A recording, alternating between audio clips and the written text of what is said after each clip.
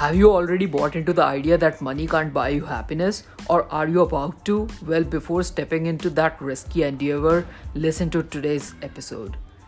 Hello everyone, I'm Amar and you're listening to the 14th episode of Stoic Human Podcast.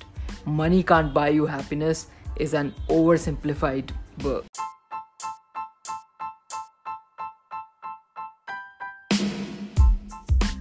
The narrative that money can't buy you happiness, which has been fed to us and has become a dogma in every culture amongst people of each and every socio-economic level, is wrong. Money might not hand over happiness to you, but it gives you the possibility to have happiness. That freedom to make choices which can make you happy isn't something that you will get from anywhere else. Everyone says money can't buy you happiness, you need to follow your passion. But in search of this mysterious thing called passion, which is nothing but consistent practice done by individuals that over a period of time, generally before they are 18, they start associating it with their identity and think that it is something that they are good at, familiar with.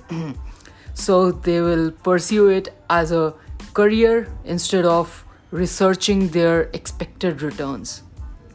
Most people on these paths are clearly doomed. Are you about to explain how John Mayer or some other artist followed their passion and became successful? Well, let me tell you that they were following their passion along with some job like working at a gas station, which was paying their bills to follow that passion. Surely they weren't making much, but they were getting enough money to buy them time to follow the passion, which might or might not have made them successful. Dreams don't pay the bills. Am I sounding old school? Well, try doing that, and I don't know if it would or not, but money does. It's the only way in this world to get your basic human needs met, unless you are ready to live the life of our hunter-gatherer ancestors. Even worse is telling young people to throw away their option to choose freedom that money provides for the perceivable freedom that following your passion as your sole career comes with and leads you down to misery. I am fairly certain that the Stoics considered money to be a preferred indifferent, meaning that all things being equal, it would be better to have it than not have it, like health. I agree that money isn't something which inherently makes you happy, and there's more to happiness like health, friendship, love, etc. But if you think about health, you can't have good health if you don't have money to buy good quality food and lack equipment or membership to gym to stay fit, just because you have limited money or maybe they are simply out of your reach. You can't maintain friendship or any relationship if you have to think about spending on every dinner or movie night. You will be stressed to death if occasional splurge is something you can't even think about. In all of these cases, it's not like that money handed over happiness to you, but it at least gave you the freedom to make choices that can make you happy. There are people who will eat junk food and with all their money and ruin their health or be jerk around people even though they have money. So be it. They will not be fulfilled in that aspect of life. As it is said on Reddit, that data is beautiful. A study by Kansas State University found that arguments over money were the greatest predictor of divorce.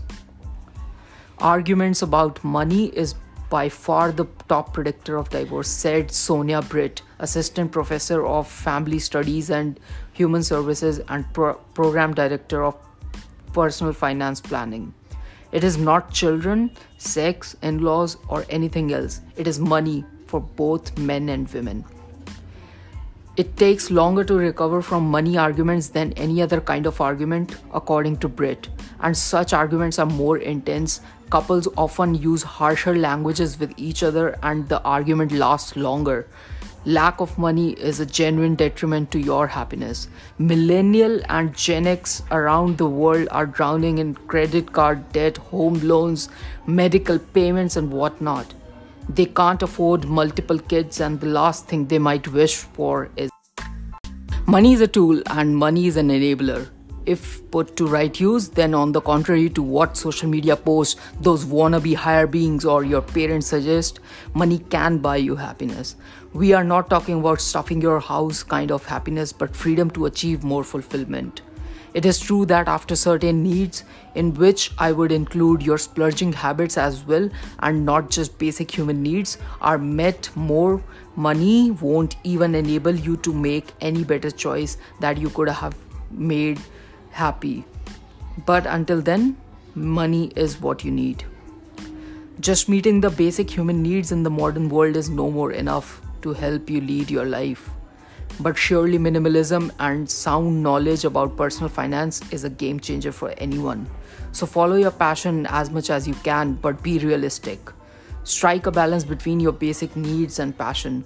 Passion doesn't necessarily have to be your career choice until it can start providing you with a livable income.